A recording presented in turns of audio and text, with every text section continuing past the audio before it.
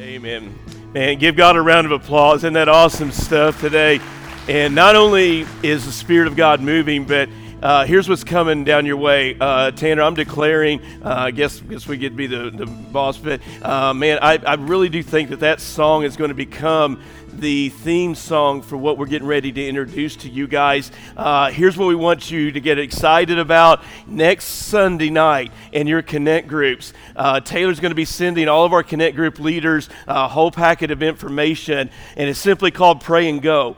And it's exactly what we just sang about. At our church, we don't just try to make you feel guilty. We don't tell you should go do something. We give you the practical resources and plan of action to actually change the neighborhoods and the people and the families with the gospel of Jesus Christ. We are going to launch Pray and Go, which is going to be an opportunity for all of our Connect groups, for you as individuals, to pray over your neighborhoods, to pray this song over your families. And as you go through your neighborhoods, and we're going to give you a detailed plan of how to do that, we're also going to give you door hangers. We're not going to go bust up on people and get shot at, but we're just simply going to put a door hanger over a doorknob, and it just simply says, hey, somebody at Connect Church prayed for you today. God bless you. If you'd like to know more about Jesus and our church,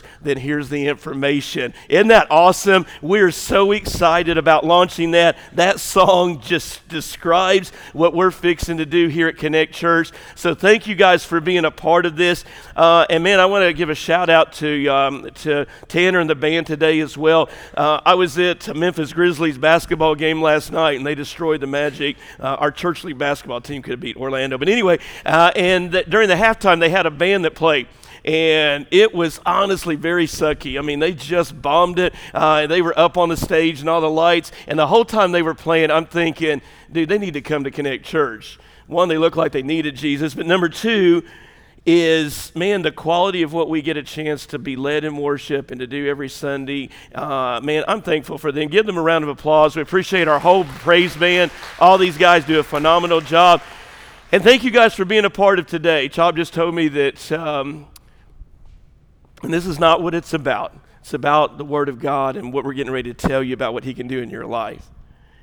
But today we broke another record attendance for a regular Sunday. We got 435 here today, just on a regular day. So thank you guys. Thank you guys for coming. Thank you guys for being a part of a move of God. When churches are dying, they're closing their doors, and preachers are quitting.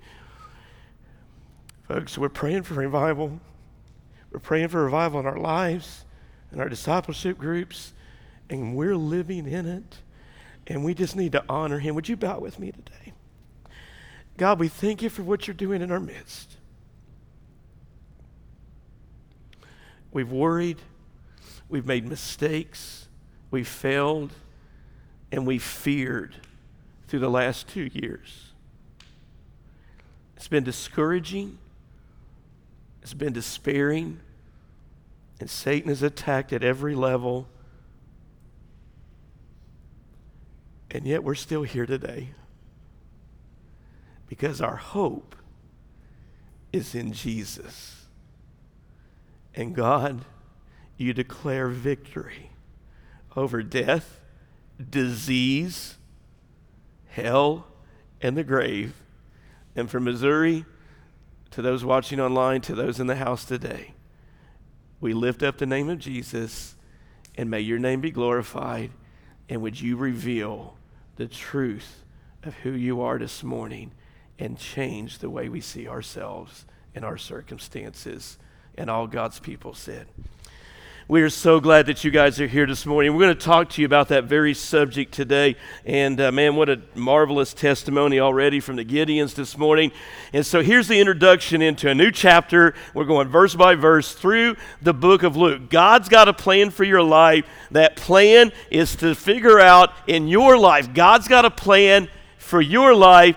Jesus is that plan. And what Luke is revealing to us in the next few weeks, we're going to talk to in chapter 7, 5 stories that Luke will tell about the life of Jesus. And each one of them is going to unpack, reveal to you another aspect of how Jesus can reveal himself to help you figure out his plan for your personal life. How cool is that? God has a purpose and a plan for your life, and we're going to give you a different piece over these next several weeks of each one of those. And so this morning, the introduction to what we're talking to you guys about today is survival experts. How many of you all watch the survival shows? Any of you guys got any survival fans?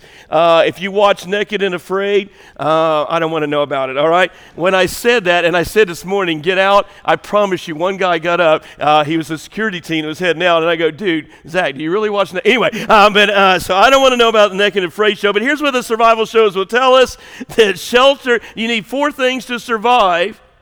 4 things to survive. You know what they are? Shelter, water, food, and interestingly, hope.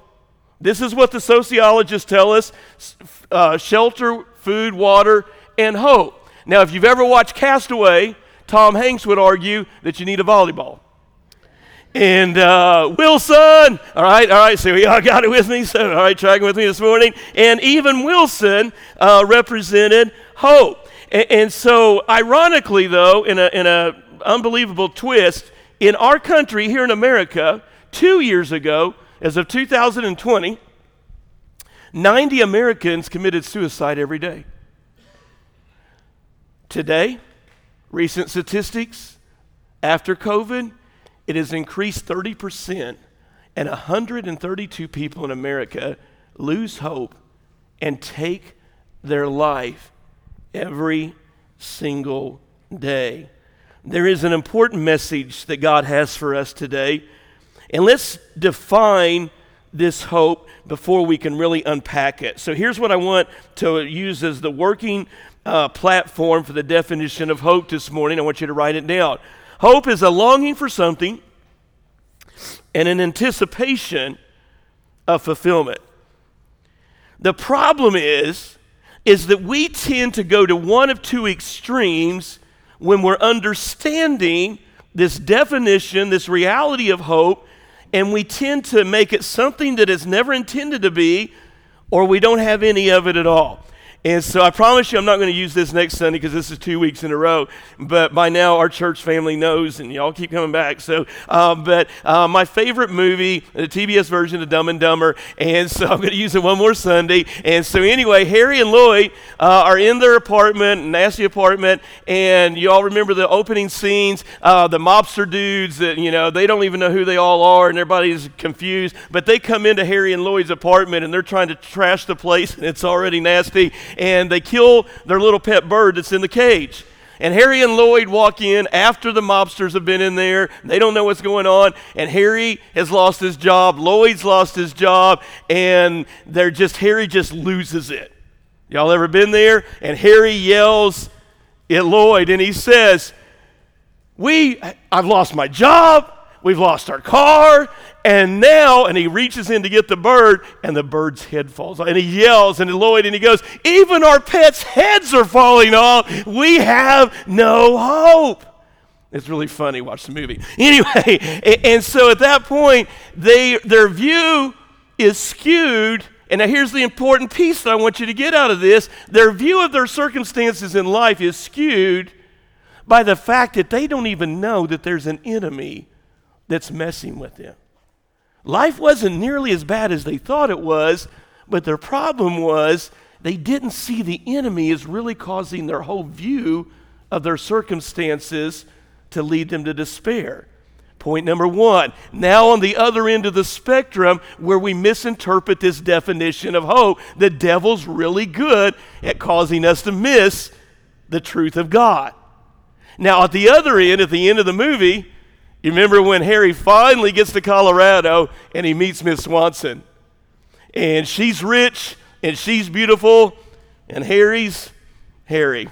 You know John. And so Harry's just Harry and he meets Miss Swanson and she's got it all going on. And Harry walks up to her in that classic scene, and he meets her for the first time and he's nervous and he's not as cool as me. And he says, sort of like you guys, and he says to Miss Swanson, so what's the odds that a guy like me And he says a few other things, and so we can't discuss in church. And he says, what's the odds of a guy like me having a shot at a girl like you? And she looks at the goober, and she says to him, maybe 1 in a million. And every man in the room knows when you've been shot down. And so Harry is not good at accepting reality, like some of y'all's personality types. He just refuses to accept pain. And so Harry looks at Miss Swanson and says, so you saying there's a chance. He was optimistic that even though it was 1 in a million that he had a shot, he didn't. And so the truth of the matter is that when we have bad stuff happening in our life, we tend to do one of two extremes. We don't see what the enemy is around us doing us. And then the other of you and your personality types, you just keep thinking, if everything works out, pie in the sky, and all the pieces and the planets align, then somehow I will get my joy and I will be happy back. No chance. No chance. That's not the definition of a hope that God wants to reveal to you and I. And this extreme views of hope, I saw played out in Ukraine this week. And this is so difficult to even talk about. You've all watched the scenes. Continue to pray. Pray that Putin will be defeated. If he doesn't get saved, he'll be destroyed. Book of Psalms. Read it. Pray it. It's how you pray for your enemies. And two scenes unfold that are just horrifying. I think it was yesterday, and I was processing the sermon and finishing it up, and I'm going to add this into it. And there was like a retirement apartment building that was bombed by the Russian military, and it was so sad. And out of that just mangled building, the reporters were talking to senior citizens, many of them walking with a walker or a cane, and they're trying to get over rubble, wheelchairs. It was just disgusting to see how pitiful it was. And they interviewed and they asked these seniors, why didn't you leave sooner? And their answer was just really glaring to me, and it fits so much into what Jesus is saying in this text. Their answer was this: well, this is our home. And we just didn't really think that this amount of evil could ever happen here. And their personality types had just decided that the world can't be that bad. This could not possibly be happening. And so they just ignored the reality of the pain that they were in and didn't accept it. And now they were totally disillusioned and their lives were wrecked. And at the next clip, they interview a younger woman with 3 kids in Kyiv, in a bomb shelter with 3 small children, and this woman has a completely different take on everything that's happening. She's fired up. She says, my husband's outside now with a rifle shooting at the Russian military. And they interviewed her and they said, well, how are you, you've been now for 2 weeks in a bomb shelter with 3 kids. How are you not going nuts? And she says, because this is worth fighting for. We're here for a reason. We're here for a cause. And you could just hear the hope coming out of this young woman's life. And she goes, I don't know how it's going to turn out, but I know this: we're not going down without a fight. And it illustrates the very perspectives of what God is trying to say to you in our lives today. What we need is hope that is based on truth. And what I want to simply call this morning, hope that is deep down. Turn in your Bibles to Luke chapter 7 this morning. Hope that is down deep in us, that God wants to reveal to you and I, and he wants to show us what it really looks like. Turn your Bibles to Luke chapter 7, and we're going to see 2 stories that help us develop a hope that is deep within inside of us. Despair is the antithesis of hope this morning. Thornton Wilder writes these words about the opposite of hope. Hope is a projection of the imagination, and so is despair. Despair all too readily embraces the ills it foresees. And hope is an energy and arouses the mind to explore, I love this, every possibility to combat them. You and I need to see this morning, and what Jesus is going to unpack for us is two stories. He's going to tell us, first of all, this morning, in Luke chapter 7, about a centurion soldier who's not even a Jew, but believes in Jesus, a centurion soldier who's probably like a captain in the Roman army. A centurion soldier, by definition, means that he has 100 men under him. So he's a powerful dude. And he's going to send messengers to Jesus, and he's going to say, hey, I believe in Jesus. My hope is in Jesus. And if you'll just come to my house, I've got a slave that is dying, and I believe you can save him. A hope based in Jesus in a dastardly situation. And the second story that we're going to unpack for you this morning, at the very end of the sermon, we're going to give you the details, is in a little Syrian city. It doesn't even take place in Israel, a little city called Nain, and it's in a Syrian city outside of the country of Israel. Jesus is going to take his disciples into that city, and they're going to meet a widow who now has lost her son. And you talk about a desperate hour. She's lost her husband, and now her only child is dead, until Jesus enters into the picture. Are you guys ready to see what hope down deep inside of us really looks like? Would you stand with me this morning? Man, this is a great word, and we're going to dive into it today. And so here's what it looks like in your life and mine. Luke 7, and after he had finished all his sayings in the hearing of the people, he entered Capernaum. And now a centurion, his servant, who was sick at the point of death, who was highly valued by him. When the centurion heard about it, Jesus sent him to the elders of the Jews and asking him to come heal his servant. And when they came to Jesus, they pleaded with him earnestly, saying, he is worthy to have you do this for him, for he loves our nation. Matter of fact, he's helped us build our synagogue. And Jesus went with him. And when he was not far from the house, the centurion sent friends, saying to him, Lord, do not trouble yourself, for I am not worthy to have you come under my roof. Therefore, I do not presume to come to you, but say the word. I love this. Let my servant be healed.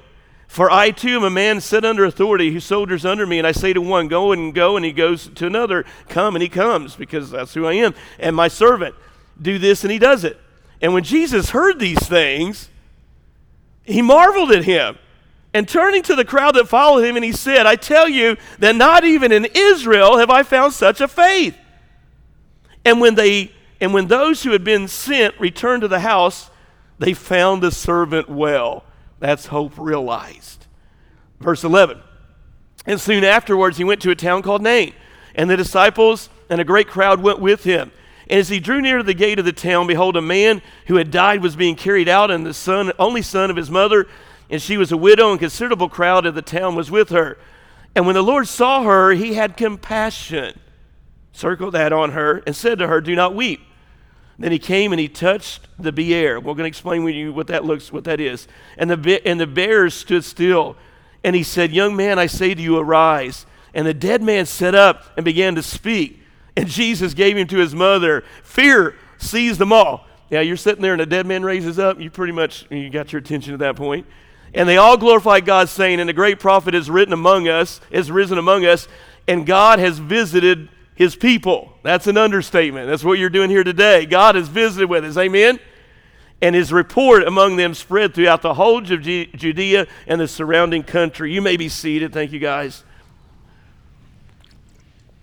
Dr. Darrell Bock, his New Testament scholar, he does such a great job with this text. And here's what he says. He says, the miracle of the healing of the centurion's slave is less about the miracle and more of a character study of the centurion himself. I think he's dead right. What we want to unpack this morning is to concentrate on the character of the centurion, a man who had incredible hope in Jesus Christ. And now, here's who this dude is.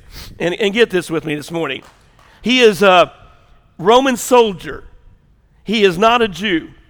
Now, think with me. Jesus is in the city of Capernaum. And when he's preaching in the synagogue, he's finished his sermon. We just went through it for weeks now in Luke 6. and he's about to leave, and all of a sudden, these Jewish leaders come up to him and said, hey, we've gotten word from this guy that we know.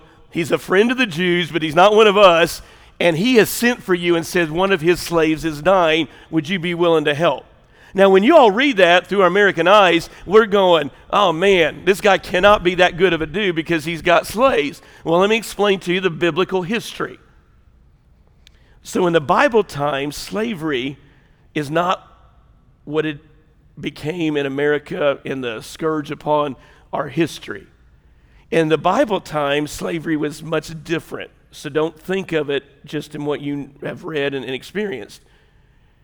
In the Bible times, a slave was often like the penal justice system as well as welfare. So let me explain. If you had a slave, many of the slaves in the Bible days were a part of being punished if you had stolen from somebody. Let's say that I went over to John's house and I stole his big rig, and so I'm driving his truck. Well, I get arrested for that. John's like, well, go ahead and go on and make the next run. But anyway, I steal the truck, and I get arrested for that, and the punishment is I got to go work for John. That's funny. Anyway, and I got to go work for John. That's going to be, we're going to get in so much trouble if I'm working with you, dude. Anyway, we're never giving that delivery. But the truth of the matter is, we're going to have a good time. But, and so I go to work for John for 5 years to help pay back what I've taken from him. That's what, and so you would work for somebody that you had robbed, and then when you had earned your punishment, they would let you go. Honestly, I think that's something we ought to look at. That's not a bad concept. Number two is in the whole mode of, it was like welfare. So if you were an abandoned child, and there was many abandoned children, they did not have children's homes. They did not have social programs. And so the way that you were to try to do a good deed is that you would take children that would die and you would bring them into your home, and honestly, they would work for you, and you would feed them and clothe them and shelter them, and then at the age of 30, you would allow them to go free, but you would save their life, and you would just give them all their rights. And so really, slavery in those days was a way of bringing people up to where they could go on. Now, there was exceptions, but that was the general concept when you read slavery in the Bible. So that's just a great piece to process. And then it really impacts this story. So this Roman soldier loves his slave. Now you understand why. And he wants to help him. He said, this is a good dude. He's fixing to be free in a few years. I want this guy to be healed. And so he sends a word to Jesus, and he has the hope deep down that Jesus can do this miracle. Now think about the crowd that Jesus is with. And I think it represents a lot of us in the church house this morning, sitting in the chairs. Jesus is with the Pharisees who don't accept his word, who don't accept his power. They don't believe in him, and they're sitting there, Brooks, watching Jesus heal people, listening to him preach the truth, and none of them believe in him. They would crucify him months later. And then he's got the 12 disciples. They're hanging out with Jesus in the very same context. And they're like, yeah, we're going to defend you and we're going to stand with you until a rooster crows, and they all freak out and they run away from Jesus and they quit on him. A bunch of Baptist deacons. Anyway, just kidding. Well, sort of. But how many times does this story represent us here this morning? We hear Jesus. We got 430 people here this morning. Wow, Jesus, great song, Tanner. Great message. Well, oh, man, that was a testimony. And then you all go home and don't do John Brown different in your lives. And what I want to help you do this morning is be more than just pumped up and inspired. That's a piece of it. But what good does it do if we don't change how we live? The Roman soldier had self-awareness. Now let me go back to last Sunday's message. You're not going to be able to get what you really need out of this sermon today until you go back and listen last week, Luke 6. Jesus is building the case. I want to give my people hope, but I can't give you all hope until you recognize you all are looking at your circumstances wrong. You've got this, you're mad about other people, you're mad about your situation, you're unhappy with what cards life has dealt you all. And the whole problem is you've got a log coming out of your own eye, and you've got all this problem, but you're trying to judge everybody else. I'm telling you, the reason we don't have hope and happiness is because we're miserable with our circumstances and conditions. The Roman centurion believed Jesus, hope deep down, could change his circumstances of a dying slave. I'm telling you, that's money. That's a game changer. And so this morning, the message is simply this in application real quickly. Please hear me today. The reason so many of you do not have hope in your personal lives, I'm talking about what y'all go home with today and what you go home to, is because you're trying to play God. I want you to look at the screen. And here's the definition that I want you to get. This is why you all are frustrated. This is why you need a lesson in last Sunday's sermon. You realize when you play God in your life, it's exhausting. You keep trying to fix the messes that you're in. Some of them created by your own stupid choices. Most of them. And some of them because you've just not been aware, like Harry, that the enemy's trying to screw up your life and you're not realizing it, and you keep getting mad at all the people around you. You keep getting frustrated at your job, you get frustrated with your kids, you get frustrated with your spouse, and you keep wanting to have this pie-in-the-sky happy life. Well, become self-aware and realize you keep wanting perfect life. And let me explain something to you. Look at me this morning. It doesn't happen. You keep looking for the joy and the hope in all these wrong places. Being God is exhausting. And so the second thing that we do, is that we get to a place where we realize, you know what? I'm just not as good as the deacons at Connect Church because my marriage isn't going well. My kids aren't doing well.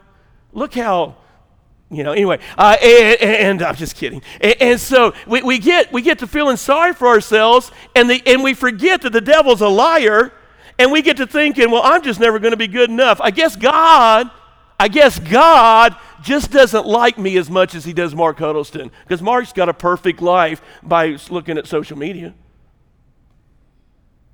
Chris has got a perfect life by looking at social media. I can't even say about Mark. Anyway, I'm just saying. And so we think and we feel sorry for ourselves, and we're like, God just doesn't care about me. And let me tell you, I'm going to lose you, so let me bring you back. So let me tell you a funny story of how we think about this and how the devil gets us off track. You all are like the lady that was a blonde, dizzy blonde, and she's in an airplane. And you guys are like believing in God like the air traffic controller. And you think he's that kind of God. So let me just tell you a story. So this dizzy blonde is in an airplane, a little Cessna two-seater. She's flying with the pilot, and all of a sudden, it's not funny sort of, but the pilot dies. And so the dizzy blonde is, I know that part wasn't funny, but anyway, but the rest of it is. So anyway, just hang with me. And so the dizzy blonde's up in the plane, and she just starts screaming over the airways, Mayday, Mayday, Mayday. Anybody out there? She goes, I need help, I need help, I need help. And the air traffic controller comes on there. And this is sort of how you all view God. And air traffic controller says, well, I want to help you. Don't you worry. Don't you dare worry. Calm down. He's a calming voice. Everything's going to be okay. Everything's going to be all right. I've been in this situation many times before. I know how to get you out of this mess. Everything's going to be okay. And she's like, okay, all right. Now here's what I need you to do. I need you to look in front of you, all those instruments and stuff, and tell me, what is your height and what position are you in? So the dizzy blonde, she comes back on and she goes, I'm 5'4" and I'm in the front seat. That's hilarious. Anyway, and so there's a deafening pause because he realizes the air traffic controller, what he's up against here. And so the next words out of the air traffic controller's lips are, please repeat after me, our Father who art in heaven. And so he realized, and some of you all view God that way. You're like, God just doesn't favor me. I'm dumb. I made stupid choices. I don't listen to instructions. Well, how many of y'all feel like you just jacked up your whole life? You're here this morning as a total mess. What is it they say in South Mississippi? I've learned since I've been here, y'all are a hot mess. I don't even know what that means, but anyway, sort of weird. But and so you just feel like your life is a total mess and that God's just not on your team. Now listen to me this morning. Here's the lie that we want to stop you in believing. Here's the thing. Look at me this morning. Every stupid decision you've ever made, God still cares about you. Somebody say amen. Everything that you've ever done wrong, God still cares about you.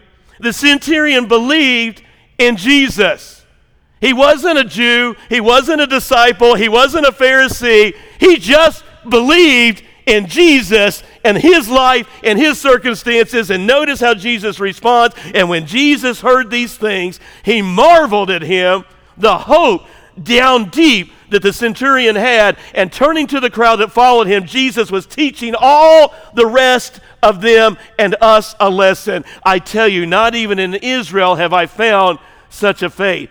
He's saying, what you all need to do is believe in me like the centurion believed in me. This is how you get hope down deep. How do you all get hope down deep? Do y'all ever wish in your frustrations that Jesus would show up at your house? Now, I just want you to be honest. And seriously, I'm going to ask you to raise your hand. How many of you have ever wished that Jesus would show up at your house one day, knock on the door when you're going through it, and just say, hey, I'm here for you, Shelly. Hey, Kaylin, I'm here for you. He might even do that to Daniel. I don't know. Anyway, what if he just showed up and he knocked on the door? How many of you would love to have that happen in your life, for Jesus just to show up, knock on the door, and say, hey, tell me what's going on? Amen? And we think that. But you know what's better than that? Is Jesus himself said, I'm going to go away. And when I do, I'm going to send a comforter that is going to be greater than I. Whoa, you're talking about blasphemy now, preacher. Somebody is greater than Jesus? I didn't say it. He did. He said, I'm going to give you what you've never heard in a Baptist church, 2 words, Holy Spirit. And I'm going to give you the Holy Spirit. And what the Holy Spirit's going to do is he's going to reveal truth to you, and he's going to show you even greater, because more than just once in a blue moon, Jesus knocking on your door, Jesus, how about the Holy Spirit is with you 24/7? The Holy Spirit is with you every hour, every day, every night. He's in this John Brown service, and he wants to go home with you if you will take him. Can I illustrate what happens when you get this Holy Spirit thing down? He wants to tell you, Jesus cares for you, but y'all ain't listening. Here's what happened to me this week, Miss Marie. I had a difficult week. Some stuff just happened, and problems and situations just began to pile up. And honestly, I lost hope. I'm like, dude, I can't go through this again. This is just, man, I'm tired, I'm old, and we can't be having this kind of junk. And I was just like, I was mad at people. You ever done that? I was mad at circumstances, and I'm like, dude, I'm in no mood for this week. Am I the only one that ever thinks that? And so you know what I did? Is I went and did what I do every day, and I sit down and did my Hear Journals. And I was in my Hear Journals reading along with you all this week in the book of Corinthians. And guess where I landed on this day where I didn't have much hope going? It was down to 0 on my tank. I read this scripture that we have up on the screen, and here's what God revealed to me that day in my Hear Journal reading that you all read this week. Now, he has received not the spirit of the world, Paul's telling the Corinthian church, but the Spirit who is from God, that we might understand, this is so good, the things freely given us by God. Notice what he says, understand, self-aware. And when we impart this in words not taught by human wisdom. Now look at me. Terry, you don't need another podcast. You don't need another book. What you need is just time with me in the Word. And he said, I'm going to teach you by the Spirit, interpreting spiritual truths to those who are spiritual. And do you know what happened at that moment, Kevin? I realized who Paul was writing to. The Corinthian church was jacked up. I'm telling you, they had some of y'all there.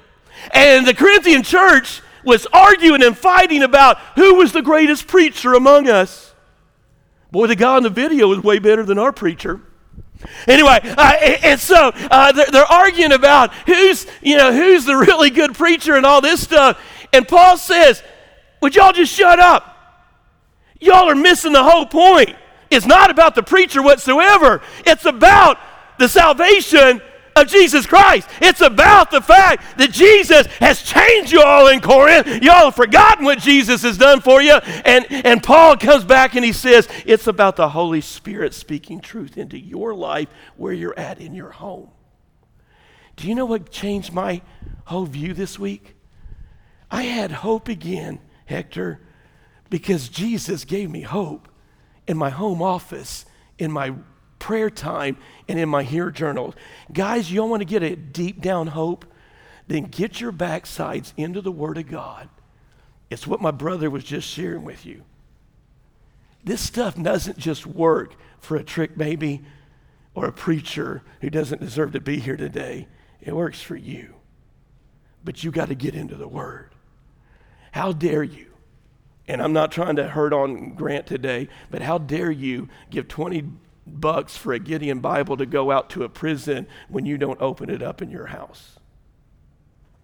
Ouch. Are y'all still here? Why would you believe that the Word of God can transform folks like that when we don't take the time to let it transform our problems, our circumstances, and give us hope?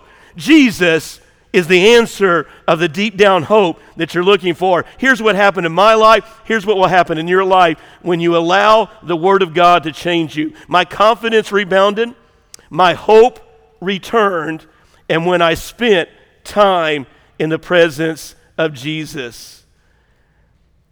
And then here's what God gave me for the sermon as we wrap all of this up. 1 Peter chapter 1 and verse 3. Blessed be the God and the Father of our Lord Jesus Christ, according to his great mercy, has caused us to be born again to a living hope through the resurrection of Jesus Christ from the dead, to an inheritance that is imperishable, undefiled, unfading, kept in heaven for you. Now hear me this morning, ladies and gentlemen. I want you all to know, if you're here today and you don't know Jesus Christ as your Savior, look at me. You're here today and you're going, man, I don't even know that I've ever been saved, preacher. Welcome to Connect Church. We love seekers. That's why I preach the way I preach. We want to help people that are looking for truth to help you find Jesus. Not our doctrine, not our religion, not me. I want you to help you find the truth. Here's the truth that has robbed you all of your life of a better life. The salvation that is talked about in 1 Peter 1, 3 through 4 that we just read. Amen, church, y'all ready for this? The salvation offered is a living hope. Are you with me this morning? Somebody say amen in the church. The salvation is offered to us is a living hope. And not only is it a living hope, but it is a hope that is stronger than death, and it extends beyond death. It is a hope that is found in the resurrection. And in the resurrection, everything permanent that could be destroyed was defeated and crushed. Ladies and gentlemen, you need to know this morning that Jesus was God's expression of mercy. Jesus was God purchasing salvation for us through death on the cross. He lived the life that we should have lived. He died the death we were condemned to die. He was God dying on a cross. Jesus didn't just die for us, he died instead of us. Somebody say amen. That's who Jesus is. So this morning, I want to tell you a couple of quick things to take home with you today. If you are trusting that when this COVID crisis is over with, and we can are you listening to me? We can get back to normal, and I can come back to church, and I can do all this. I'm telling you, you're believing a lie. Because as soon if, which I don't think will happen, we get COVID underway, something else is coming. You all are putting your hope that the government can solve all your problems. How's that working out for you? I need somebody that is agreeing with me that they'll carpool so I can afford to come to church on Sunday. From Moorville. Anybody from Moorville? Hit me up next week. I'm telling you, how's your politics working for you? How is your hope that science is going to solve all of our problems? How good is that doing for us? Maybe our hope is in the wrong thing. And now I want you to write this down, because this is it. This is it. We're fixing to wrap all this up. If you need anything in your life to change in order to have peace or be happy, you haven't found the living hope of the gospel. Just leave that up there for a second, Chuck. I'm telling you, this is the whole sermon. This is what Jesus was saying. If you're putting your hope that, if I just have a better life, if I just get my kids right, if I just get the right job, if I'm single and I get married, what happens if you don't get married?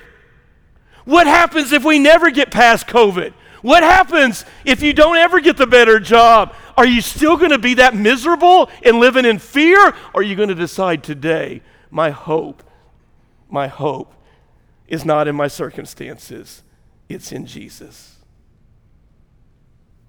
He offers us a better way to go. And here's what it looks like. The believer's hope is to know Christ. The believer's hope is to be like Christ. And the believer's hope, is my favorite, is to be with Christ. You realize this is not our home. This is not our home. Turn off the news and get ready to go to heaven. And look at me this morning. You're never going to be ultimately having hope and joy in this life, because your kids are going to get sick. Preachers are still going to be long-winded. All of this is going to happen in your life. Your hope is in a person, and his name is Jesus. Luke finishes the story. This tells us the second story. This is going to be much shorter. And he goes to a little city called Nain in Syria, present-day Syria. And as he's walking into the entrance of the village, small little town, there's a funeral going down, and they're carrying the body out. Now in America, we would carry a body in a casket. But in those days and times, in their culture, they didn't use caskets. They would carry a body to a cave, probably owned by a family friend. And then the way they would carry the body out is the body would be out in the open, and the word bier, B-I-E-R, that's translated in the scripture there, it was sort of like this. You would take two poles, and you would put leather straps from one end of the poles to the other, and you'd have four guys, and they would carry the body out just on this leather straps with the two poles holding them. So the body's out in view. And so that's the scene. And as the funeral procession comes along, there's a woman. Her husband's died. She's a widow, the text tells us. Now, when you all read that story, and I know we've got widows in the room today and ladies that have lost their husbands. Some of you have lost kids or your spouse. But this is different, and this is even more complex, because in their culture, a woman that has lost her husband and her only child, she would be castigated from the society because they would deem her as no longer beneficial, because she couldn't produce a child or provide. So a woman in Jesus' day, if you lost your husband and your kid, you were kicked out of the community, and you were left to starve to death and die. This woman is screaming, knowing she has no hope, Chris. Not only has she lost her husband, not only has she lost her child, but now she's going to lose everything until she meets Jesus. And Jesus walks by the funeral procession And he goes, y'all care to hold up for a minute? Y'all get the picture? And Jesus just looks at her dead son and he says, rise. And that kid sits straight up. And all of a sudden, this woman who has no husband, her son is dead, and she's fixing to be castigated from culture and society, life and hope arise from the bier. And the kid sets up, and Jesus says, go and be with your mom. And I want to tell you today, Jesus has brought you all into the house. Jesus has brought you into this church because he knows, and he's saying to those, and some of you are going, well, Jesus didn't save my kid. Jesus didn't save my spouse. I want to tell you, if your spouse or your kid knew Jesus, I want to tell you, they are not in the casket. No preacher did anything over a casket or a dead body. They weren't there. They're in the presence of Jesus. We have hope today, a deep down hope today, because we are in the presence of Jesus. And here's what I want to leave you with on a hard-hitting sermon, but here's the two things. Number one, hope is restored when we remember that Jesus is not limited by the things that make us feel helpless. Just hang out there for a second. I want you to write this down.